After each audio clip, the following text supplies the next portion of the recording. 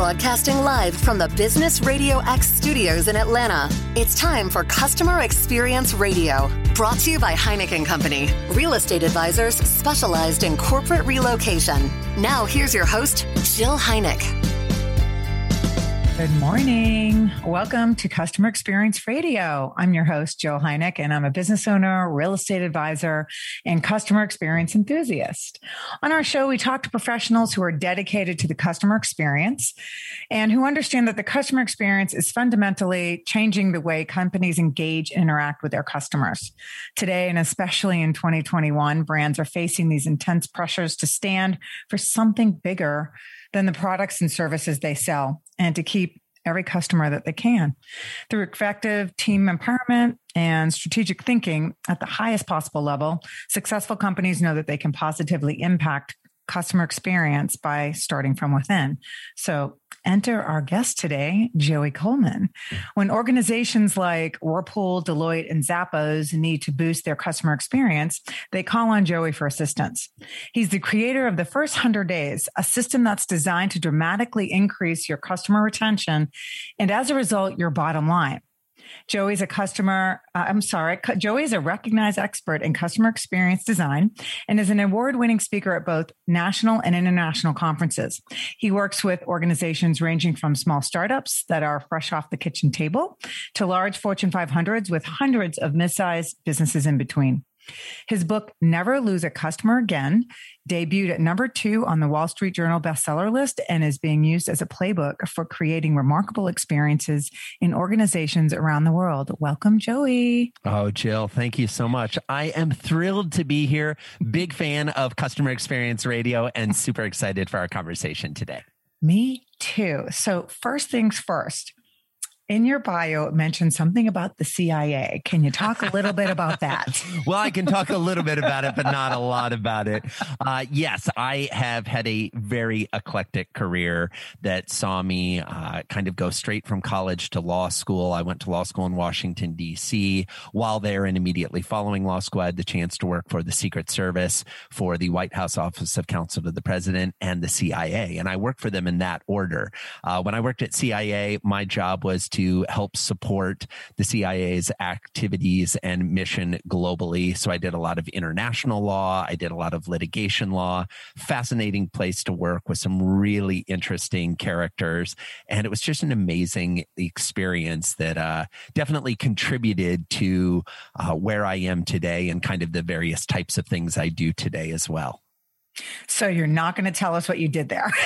Well, that's about the full extent. You know, I can tell you there are two types of employees that CIA has. They have overt employees, which are the ones who can say they worked for the CIA, and they have covert employees, the ones who can't say they work for. I was on the overt side. I worked as a lawyer. I supported the mission. That's about the full extent of where we can get into it. But yeah, great group of people, great organization, and really enjoyed my time there. Okay, well, I won't push it then. I love the intrigue.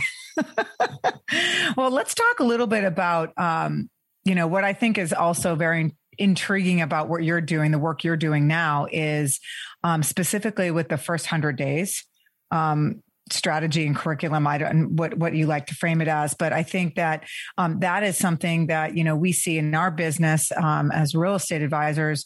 When we're bringing on new real estate advisors, we have the first 100 days on, getting them acclimated to what it's like to be, a full-time real estate advisor. And that's different than the customer experience, but we're starting with the internal customer. So the company looks at us as, the partner, and then the partner who's then going to be customer facing. So I think it streamlines, how you end up with the final delivery of the service. So talk a little bit about your framework around the first 100 days and how you're helping clients, integrate this into their businesses. Well, Jill, I appreciate the question, and you're spot on. The same way we want to think about onboarding new employees, making sure they're part of our culture, making sure that they understand the goals, they feel supported as they kind of walk into this new endeavor, is the philosophical foundation of how we want to approach our interactions with our customers as well. The reality is our customers are less familiar with our industry than the real estate professionals we're bringing on board. You know, the typical homeowner might buy or sell a house once in their lifetime, or maybe it's 8 or 10 times in their lifetime with a lot of experience in between. And so we have a tendency, I think, in all professions to forget that these newbies that are coming to us have a vision of what doing business in our industry is like, which in real estate, it's mostly based on HGTV. Let's be honest. Right. And as much as I love HGTV, just as much as the next person, the reality is we're going to compress an entire home sale or home purchase experience into 38 minutes of TV. And let's be candid, that's not what buying or selling a house is going to feel like. Although in this market, sometimes 38 minutes is as long as a listing is around. Correct. But the reality is we want to hold their hands. We want to onboard them. So the entire first 100 days methodology is built around a belief that if you get the first 100 days of the experience right, you can have a customer for life. And specifically, if I made to real estate agents, this is something that I found absolutely staggering. So the National Association of Realtors, NAR, which I'm sure folks are very familiar with, did some research where they asked people, when you bought your house or when you sold your house, what was the experience like dealing with the real estate agent? And almost 90% of the people they surveyed said the experience was great. We had a great experience. It was awesome. I said, okay, beautiful. They then went back to those people when they bought their next house or sold their house. And they said, how many of you worked with that same realtor that delivered the great experience the first time? 11%. Now, to me, Jill, this was staggering, but it speaks to this specific issue we're talking about. That's right. Most real estate agents think that the relationship is done when they go to the closing and they hand over the keys. Right. It's the beginning of the relationship, not the end. Correct. You're absolutely right. And it's so funny because you bring that up. We talk about those National Association of Realtor stats about how many, 87% of people surveyed said that they were, blown away by their agent. But then again, to your point, when they go back for the second transaction, they haven't thought about that agent again and they went with somebody else. And part of that, the onus is on the agent to keep that relationship alive. And the onus is on the company to keep those relationships alive with their customers in order to keep them, customers for life, as you like to say. And that's how we feel as realtors. When you are working at a high level, you are engaged in relationship for the entire life of, I guess, your business and the customer's business. And in our business, we're seeing every 5 to 7 years, somebody is making a purchase or sale. And as I get into my, second half of my life here, I'm also late 20s. Yes. Thank you. Okay. I'm working with a lot of my peers there's a lot of early retirees happening. There's a lot of families who started early and who are now, young retirees who are downsizing and trying to figure things out. So they're buying more in a shorter amount of time.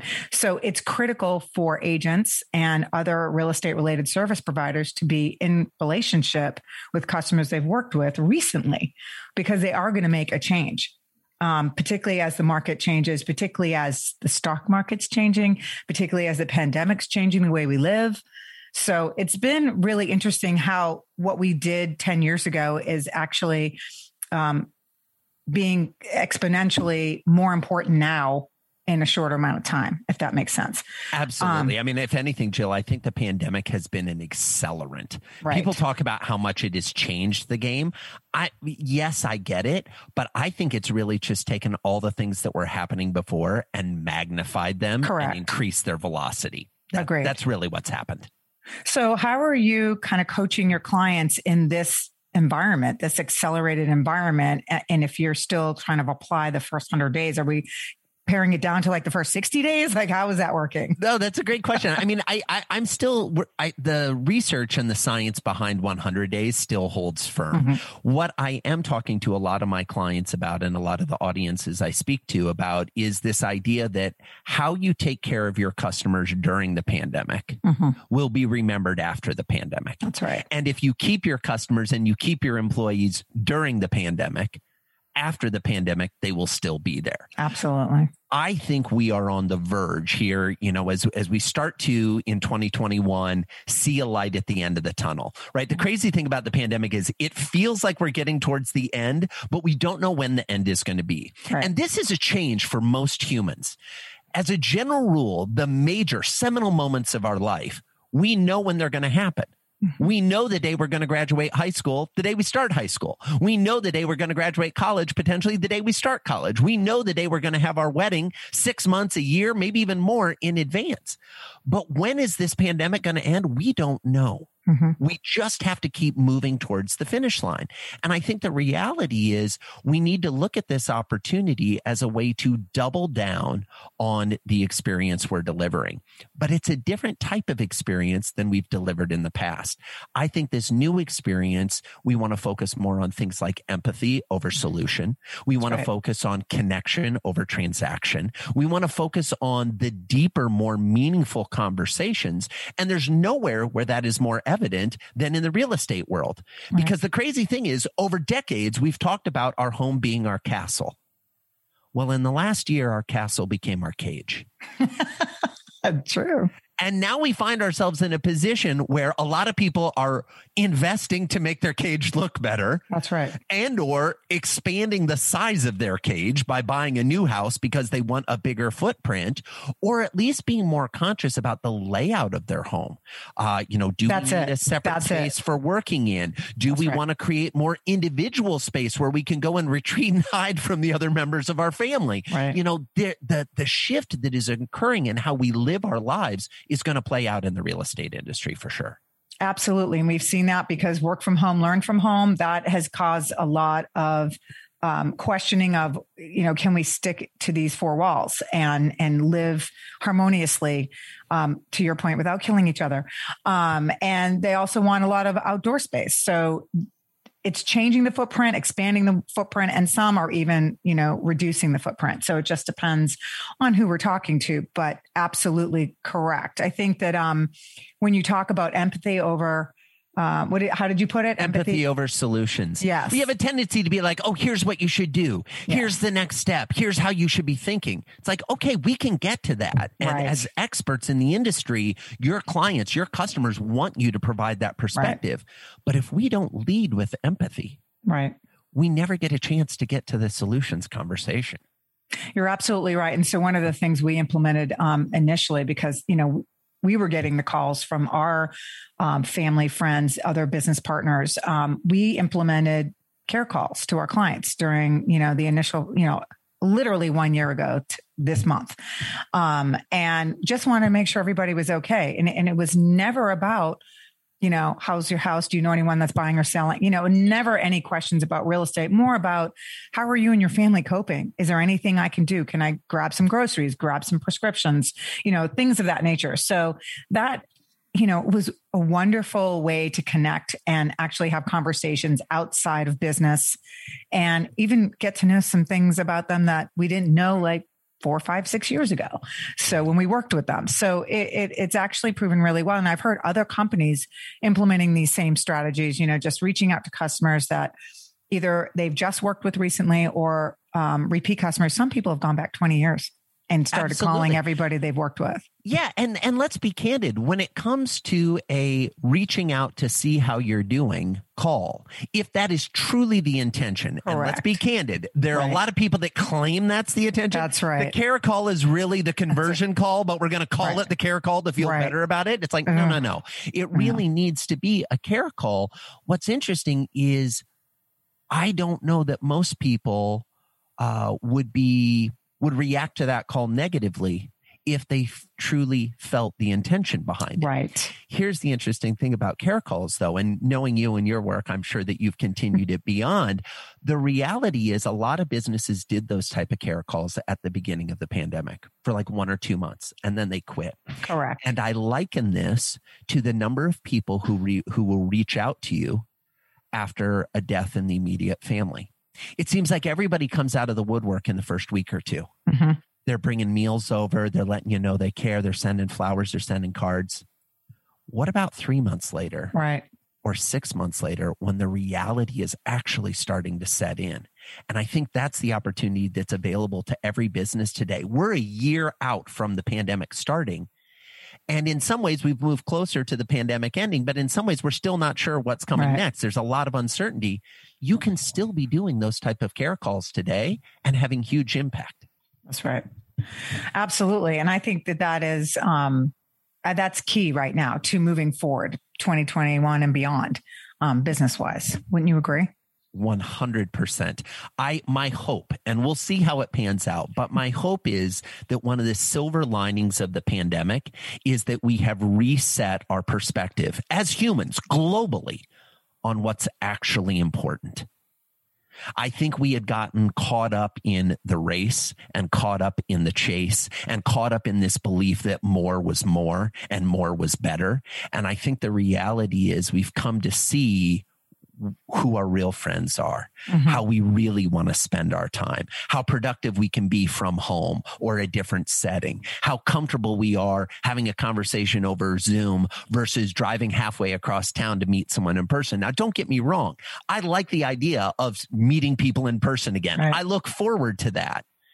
However, most of the businesses I consult with have realized that they can do 3, 4, 5 times as many sales calls remotely or virtually than they can in person. Right. That doesn't mean I'm anti in person, but there are many of your customers that will actually appreciate the virtual connection more than the in person. So let's meet our customers where they're at. And that's, one of the cornerstones of our business is meet your customer where they are. And you have to do that by asking the right questions. And I think that's what's gotten lost. And I think coming back through this work environment now, I think a lot of companies are realizing they were never asking the right questions. This is why they were losing customers. This is why you didn't have, as many customers for life as you'd like. And as you and I both know, it costs more to attain new customers than it does to continue working with the customers you've already, that hopefully, know and love you and want to refer you more business. So in that vein, how are you coaching your clients at this moment? What kind of talks are you crafting right now along that vein? Well, what we're looking at right now is, as I said earlier, we've just seen an acceleration of things that were already happening. So this isn't about bringing a wholesale new approach to business to the table. This is about doing the things that are working now. I'm not interested in the case study of what worked 10 years ago. Right. I'm interested in the case study of what's working last week. And so a lot of the conversations I'm having with my clients are about looking at the connection we're making, getting clear on what we're actually offering and what we're going to deliver for that folks, and providing some semblance of certainty. In the last year, we have lived in total uncertainty. We still have a ton of uncertainty today. We actually have always had uncertainty, but it has been magnified in the last 12 months. So I think the opportunity available to every business, regardless of the industry you're in, is to double down on certainty moments. So what does that look like? Friends, this isn't rocket science. This isn't complicated. This is something as simple as, for example, there was some research that was done by 3 amazing professors in Canada over the course of the last year. And they looked at e-commerce businesses, and they looked at the difference in reorders between the e-commerce business that says your package will arrive next week and the business that says your package will arrive next Wednesday before 4 p.m. Right. We have the opportunity to provide more certainty. So when you're talking to a new client and you say, I'm going to get some listings together and email those over to you next week, that is very different than I'm going to get some listings together and email those over to you next Monday at 10 a.m. Now, I get that that's more difficult for you. It's easier if you say next week because you build in some buffers. Who knows what might jump into your schedule, et cetera, et cetera. But when you start to establish that you are the kind of person that can be counted on to deliver on a set promise on a set schedule, suddenly your client who's living in a world of uncertainty says, oh, well, at least I know that when I deal with my agent, things come when they're promised. They're delivered as promised. That changes the entire conversation. And what that does at a biochemical level in our bodies as humans is very difficult to replicate in any other way. And so I encourage people to think more about certainty and how you can use your language and your words to deliver that in these uncertain times.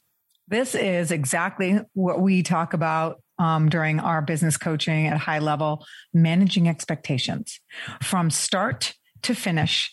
And whether it's setting up the initial consult with a Zoom call or, a quick walkthrough of the home to here's what's going to happen after we meet. I'm going to send you a recap. I'm going to send you a recap of everything we talked about. Hopefully I heard everything you wanted me to hear. If not, this is your time to correct it. Number 2, we're going to set up a timeline and we're going to back into it. And number 3, you're going to tell me where you want to start. And I'm just going to wait for your green light. And that's how we set up and try to manage expectations and create that level of certainty. Not every business can do that. I get that. But,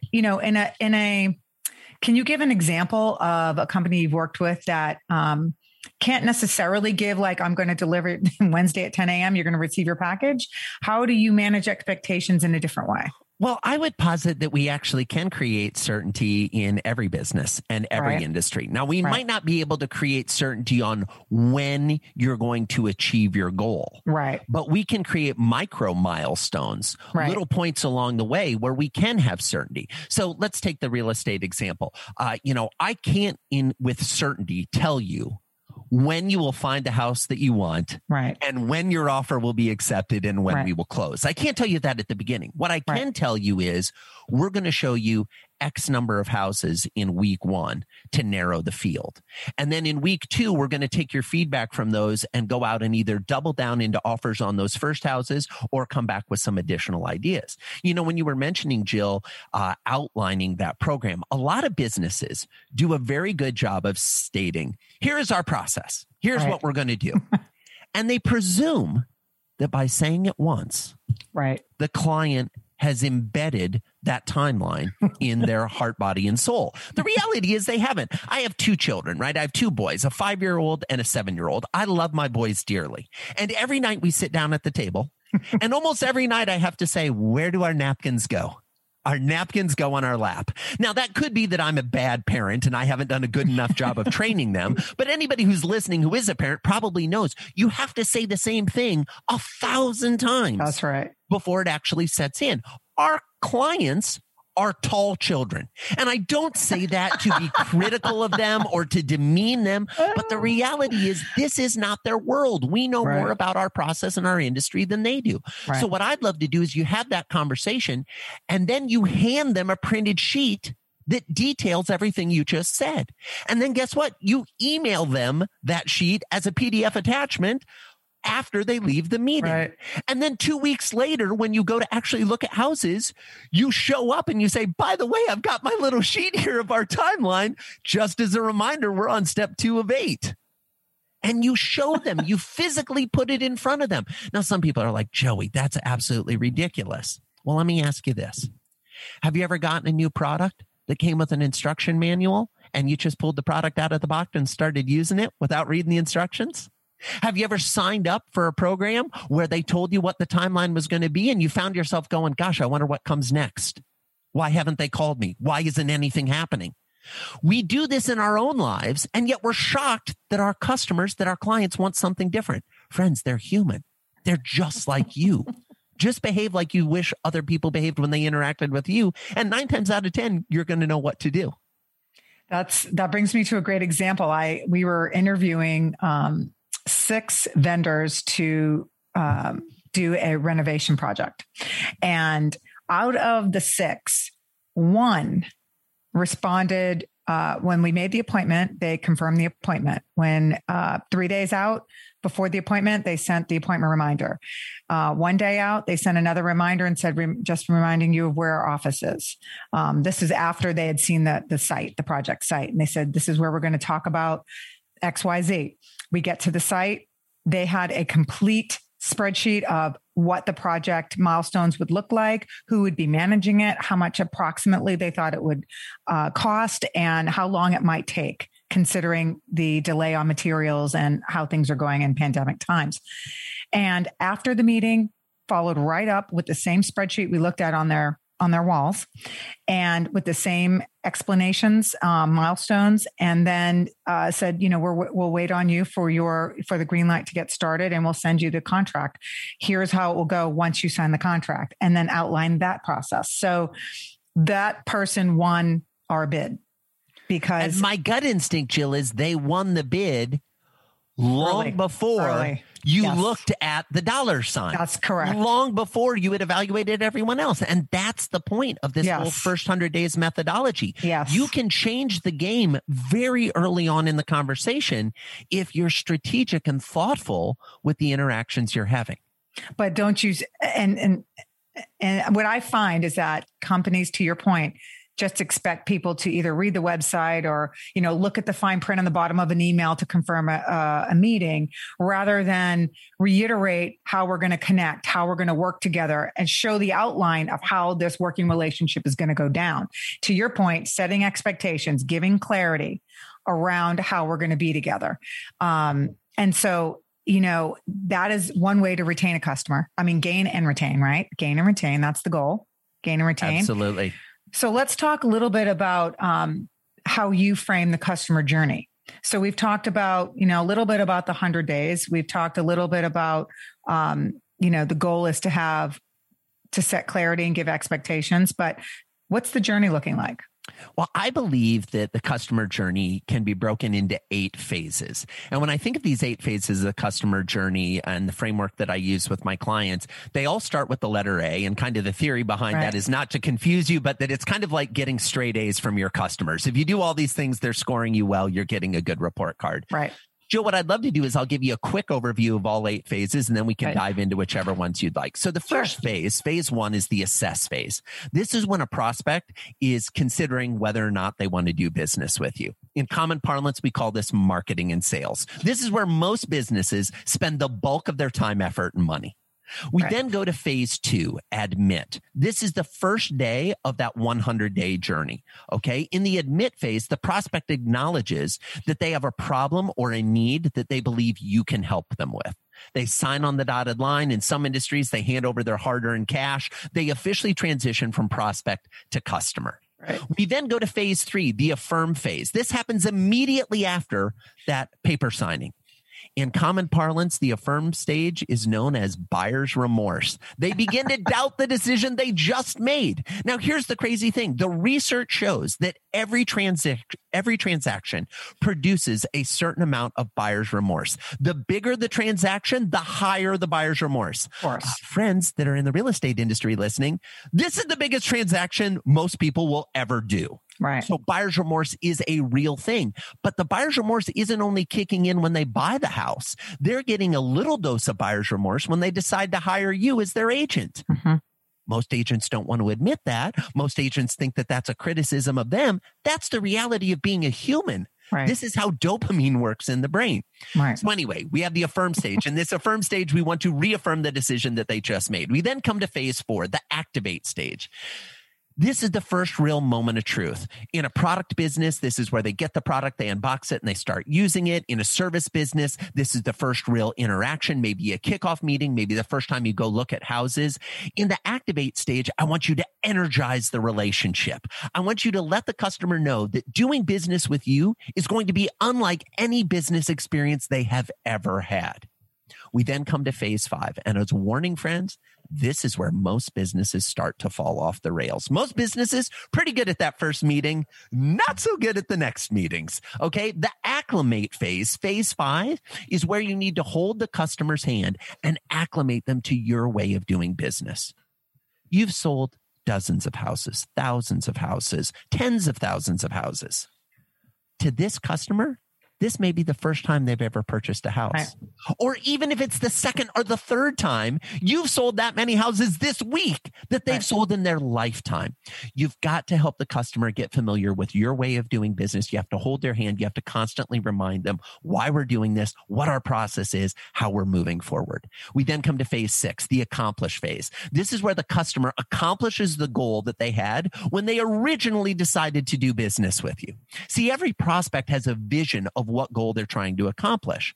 Every business thinks they have a clear understanding of what that goal is, but very few do, and very few track the progress towards that goal, and very few celebrate when the goal is actually achieved. Pro tip for everybody in real estate, the goal is not to buy a new house. That's not the goal. The goal is to be living in that new house, moved in, unpacked, and everything feels exactly the way they hoped it would feel.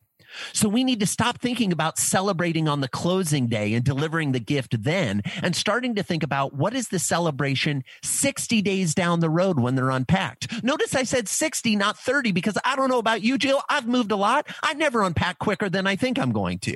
Ever in the history of all the moves I've made, right? So we've got to recognize what their vision of success is, may be different than ours. We then come to phase 7, the adopt phase, where the customer becomes loyal to you and only you. They're never going to look for another vendor or another partner again. They are committed to always doing business with you. And last but not least, phase 8, the holy grail, the advocate phase, where they become a raving fan, singing our praises far and wide, referring friends, family, and colleagues alike. Now, here's the problem with the advocate phase.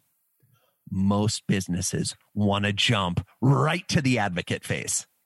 They want to jump into the relationship and say, who else do you know that needs a house? Who else do you know that might like my product? We've got to get through all the other phases first. Basically, you're saying slow your roll. Slow your roll. Exactly. You've got 100 days. You've got more than 100 days to play this out. Stop trying to make it happen in the first week. You know, I liken this stuff to dating, Jill. Mm-hmm. Can you imagine being in a dating situation? You go out on a first date. Let's do a post-pandemic hypothetical here where you can actually go to a restaurant safely, and you sit down and you're getting ready, and the waiter or waitress comes over to take your order. And before they take your order, you turn to your new date and you say, so when am I going to get to meet your parents? I think the average person would get up and leave the dinner. Yes. They're like, oh my gosh, we haven't even ordered appetizers yet. And you want to meet the parents? We haven't even ordered a drink yet. Nothing has happened. Stop it. Stop this behavior. Right. It's hard for me to feel like you care about me when before you've delivered any value for me, you're asking for me to expose my Rolodex, my friends, my family, my connections to you. Mm-hmm. Slow your roll. Slow your. That's my motto. Slow it down, people. I like it. You know, I wanted to go back a little bit to your phase 1 and talk about the $35,000 golf ball. Sure. I loved it as you open the book and read about this in I think this is in the first chapter. Well, it's in the first chapter about the first phases. So there's a couple of chapters explaining the importance of retention and why we need to pay attention to this. And then I tell this story of the $35,000. I love this story. It demonstrates a lot of different points, but can you just briefly give us an overview? Absolutely. So here's the quick version. I worked in sales for senior executives at Fortune 500 companies, and I went down to meet with this guy at a large energy company. And as I walked into his office, I felt like I was walking into the clubhouse at one of the finest golf courses in the world. This guy's office was enormous. You know how in the movies sometimes you see somebody putting with a little green in their office type thing? This guy had a 4-hole course in his office. He had not a bag of golf clubs. He had bags, plural, 4 bags of different, and they were all putters. So he could play with different putters in his course. And I'm thinking, oh my gosh, around the walls, there were these pictures of the top holes at the signature golf courses in the world. You know, Pebble Beach, Augusta, you know, it was just at the old course at St. Andrews. We sat down for this 30-minute sales conversation, and I said, so, seems like you enjoy golf. He started laughing. I laughed. We spent 28 and a half minutes talking about golf. Right. We get to a minute and a half left in the meeting, and I said, Jimmy, really appreciate our conversation. I know we haven't had a chance to talk at all about the consulting service we offer. Let me leave you some materials that you can read on your own time, and I'd love to call you in about 2 weeks and follow up and just see if the membership's a good fit for you. He said, Joey, that sounds great. I'm so sorry that we didn't get a chance to talk about you and your program. I said, don't worry about it. It's all good. The next week, I was on vacation. I was at Pebble Beach. Okay, for those of you that are not golfers, Pebble Beach is one of the most revered golf courses on the planet. Why I was allowed to play there is beyond. I am not qualified to play at Pebble Beach, but I was playing with my family, and my brothers and my dad are good golfers, so I was along for the ride. As I'm walking through the gift shop, I see a logoed golf ball that says 100th anniversary of the U.S. Open. It was being played at Pebble Beach that year. It's a $12 golf ball. I decide to buy the golf ball. I go to the concierge at the hotel. I get a FedEx envelope. I write a little note. Jimmy, here at Pebble Beach, thinking of you. Maybe someday we can play this course together. Joey. And I mail the golf ball off for delivery next day. The following day, I'm on the course and my phone rings. For those of you that play golf, bad etiquette on my part to have the ringer on the phone, right? This is the early 90s before we had vibrate mode. Okay, sorry, forgive me. Moral of the story, the phone rings. It's my assistant, and she says, what the heck did you do to Jimmy? I said, I'm sorry, I don't understand. She's like, I just got a call from his office saying, fax us the contract. We're signing up for the $35,000 program. And that's the story of the $35,000 golf ball. Right. The moral of this story is when you connect with people at a deep emotional level early on in the conversation, and you give them a preview of what being in relationship with you is going to look and feel like, they can't help but want to do business with you. I love that story so much. So can you kind of tie it in a little bow and tell us how that relationship continued to move forward? I know you're no longer with that company, but do you know how, were they a customer for a long time? They were absolutely a customer for a long time. They actually re-upped into a different level of the membership, a higher level of the membership afterwards. Nice. And I think the moral of the story here is you're not necessarily going to be in touch with every customer you've ever done business with for the duration of your career. I wrote a book called Never Lose a Customer Again, and I have customers that I've lost. I have customers that aren't with me anymore. Right. But here's what I hope holds true. I think if you were to go to anyone who ever did business with me and said, what was the experience like of doing business with Joey? They would have positive things to say. Right. And it's not as important to me to continue to deepen the share of wallet, the amount of dollars I'm getting from that person. My goal is to make sure in that time period that we know each other and that time period that we work together, I deliver such an experience that decades later, they still remember that. My hope is that Jimmy still has the golf ball. Right. Still remembers the interaction. Even though we're not in business together, we haven't spoken together in over a decade. Right. He still thinks as positively of that interaction as I do. I'm guessing that he does. That's my hope.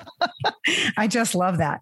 So when you talk about, what can the client expect after the sale, after signing, you've signed the sales contract, you're agreeing to work together. You've talked about, what it's going to look like when you work together.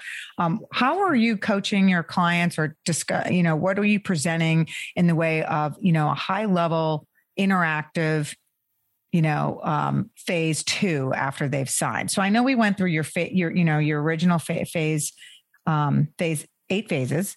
But what does that look like right after it's signed? How are you coaching? So right after they sign, which that's that admit phase, right? Where they sign on the dotted line. Remember, most businesses want to jump to phase 4, the activate phase, and they skip phase 3, the affirm phase, that buyer's remorse. So the first thing you need to do after they sign, within 24 to 36 hours, is reinforce the decision they just made. Now, most people overcomplicate this. They're like, geez, Joey, how do I do that? What do I need to? It's real simple. Let them know how excited you are to be working together. outside of the meeting where they agree. So let's say you have the meeting, you present them with the contract, they sign, you're going to be representing them looking for their house. Send them a selfie video the next day, just a little handheld video from your cell phone. Hey, Joey, this is Jill. I just wanted to tell you, I loved our meeting yesterday. I have been thinking all night about how we are going to find you the perfect 4-bedroom house with a pool in the backyard in the neighborhood you want to be. I have been looking. I'm excited for our meeting next week. We're going to review the listings, but I just wanted you to know, thank you. Thank you for trusting me with finding you the home that is going to protect, nurture, and accelerate your family for the next phase of your life. Send. That's it. It doesn't have to be more complicated than that. It doesn't have to be more ostentatious than that. It just needs to remind the person that you're excited about the relationship and you've already started working for them. That's going to take care of any fear, doubt, or uncertainty that they have. You could also write a thank you note. Oh, yeah. Remember that old school tool? The handwritten thank you note? I mean, I know I can't see our listeners here, but everybody play along with me just for a second if you could. All right. I want you to answer a couple questions. Number one, have you received a handwritten thank you note from someone that you did business with in the last year? Go ahead and raise your hand, listeners. I know we can't see you, but just play along. Raise your hand high up in the air if you have received a handwritten thank you note in the last year. Okay, great. So you've got your hands up. Most of you have your hands up. Okay, keep your hands up. Keep your hands up. Here's the thing. Continue to keep your hand up if you still have that thank you note. Now, guess what? Most people are still raising their hands. Most people still have their hand up in the air. Why? You read the thank you note. You know who it's from, and you kept it. You kept it because in an increasingly digital era, we are dying for physical proof that we matter. We are dying for an artifact that shows we had an impact on another human being's life.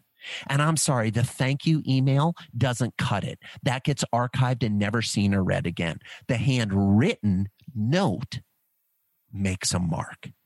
It creates an interaction that the person actually feels guilty about throwing away the thank you note. So they keep the thank you note, and every time they hear the word thank you note, every time they come across that thank you note, they get another little dopamine hit of positive feeling towards you. It's wonderful to go to a mailbox full of junk mail and get something that's actually personal and related to a recent experience and not something that they're not being sold to. Yeah. Or even related to your point earlier, Jill, to a past experience. Right. What about thinking about your top 10 favorite clients of all time? You maybe haven't done business with them in years. Write them a thank you note. Track them down. Maybe they live in a different house. Right. Doesn't matter. Write the note. Let them know how much you appreciated working with them and how much you love the interaction. And don't make it about, oh, and by the way, if you're looking to buy a house again in the future, let me know. No, they'll figure that out, right? You let them connect that last dot. It'll be okay. I promise. I think that, everything you have said is like, things are going off in my brain. Ding, ding, ding, ding, ding. We are so on the same page. I feel like that you have this really great way of connecting the dots and making it really easy for our listeners to kind of take these chunks and they can make some application today. So if you wanted to add to this, what top 1 or 2 things would you give our listeners as a takeaway that they could implement? I mean, of course, we could write the thank yous, and not every business is set up to do, 2,000 thank yous in a day after they've sold 2,000 trinkets, so to speak. Well, interesting. Yes. And I would challenge that assumption, Jill. And say no, too. I think a lot of businesses do that. I've got a client who we worked with that they sell 500 of their online supplements. They sell supplements online. Mm-hmm. They sell 500. They get 500 new customers per day. Okay. That's a lot. That's a lot. And this company has 5 employees. Oh, wow. So if you do the math, they would have to write 100 thank you notes each, every employee, every day, just to keep up. That's not sustainable. Right. What is sustainable is hiring a bunch of stay-at-home parents to write thank you notes where they provide them with the script, the note, the envelope, and the stamp. And every morning, those people wake up and they have an email with a spreadsheet that lists out 50 names. And while their kids are at school or their kids are doing other things or whatever's happening, they write thank you notes and they get paid for every thank you note they write and send. Brilliant. You can outsource this stuff and make them part of the team and create these type of connections. So I would encourage people to not be limited by their own belief about what's possible within their schedule. Right. And instead think, if it was mission critical for our business that every customer got a thank you note, how would we do that? So in terms of other ideas that I have for folks, well, a couple things. Number one, how much time are you logging every week for new biz development? Most people I know, especially real estate agents, are really good at saying, I've got these 3 meetings. I'm going to this open house. I'm going to this networking event, et cetera, et cetera. Awesome. Look at the last month and look at every week how much time you spent on new business development. Write that down. Now I'd like you to look in your calendar. Since those things were in your calendar, look in your calendar to see how many blocks of time you had allocated for existing client reinforcement. My gut instinct is it is a fraction of the time you spend on new business. If it's even on there. If it's even on there. If it's even on there, it is a fraction of the time.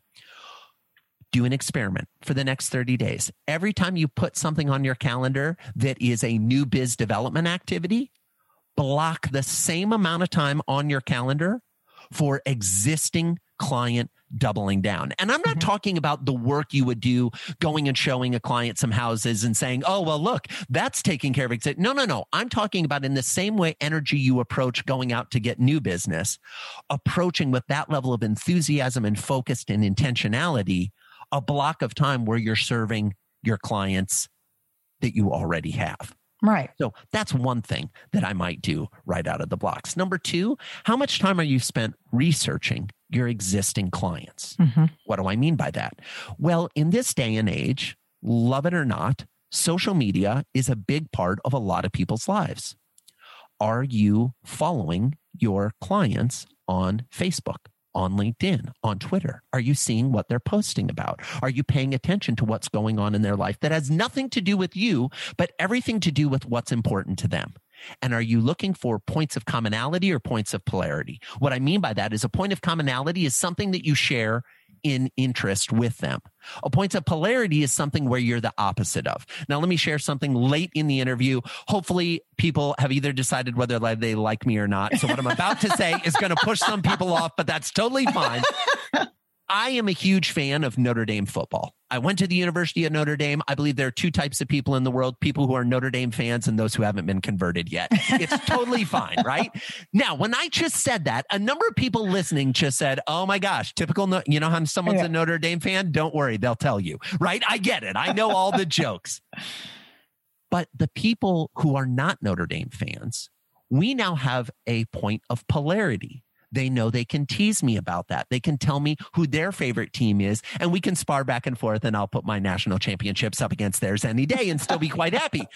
But the moral of the story here is it's not just about finding things that are in common. You can find things where there are moments of polarity and actually use those as a doorway for a conversation too. Are you doing that research? Are you writing that down? Are you putting that into your CRM? And are you thinking creatively of ways that you can feed that information back to them at a later date in a way that will let your client know that you were listening, that you were paying attention? This brings us full circle to some of the work I did at CIA, which is about figuring out what makes people tick and figuring out how to take that information and present it back to them as a way to build affinity and connection. Wow. Well, yes. yes, and yes to everything you just said. Joey, I don't even know what to say. This has been such an incredible episode. I'm so happy you joined us on the show today. I want to give a shout out to Michelle Joyce and her team because I reached out to her and she immediately said, you have got to talk to Joey. He's amazing. She did not disappoint. You did not disappoint. Oh, I'm so glad to hear that. For those that may not know, Michelle Joyce is my wonderful director of events. She's responsible for coordinating all of my speaking engagements. And gosh, I just love her and the whole team dearly. They take great care of me. They've taken great care of you. They've done a great job of promoting you and connecting you with me. And I'm just so happy you were able to spend some time with us today. Well, it was my pleasure, Jill. Thank you so much for the conversation. And thanks to everybody that was listening in as well. I believe there are three types of speakers, right? There's speakers who make you think differently, speakers who make you feel differently, and speakers who make you act differently. And while I certainly hope that after our time together, our listeners are thinking differently and feeling differently about the experiences they're creating for their customers, if you don't act differently, I haven't earned your time. And I haven't earned your attention during this conversation. So please, please, please go out there and create remarkable experiences for your customers in the first 100 days and beyond. I promise you, it will make your business better. It will make your personal life better. It will lead to all sorts of amazing things you can't even begin to imagine. Thank you, Joey. And thanks everybody for listening. I am so proud to share this show with you as these tips prioritize the customer experience as a legit business strategy, reminding us that no matter the business you're in, the customer experience should always be the heart of the business.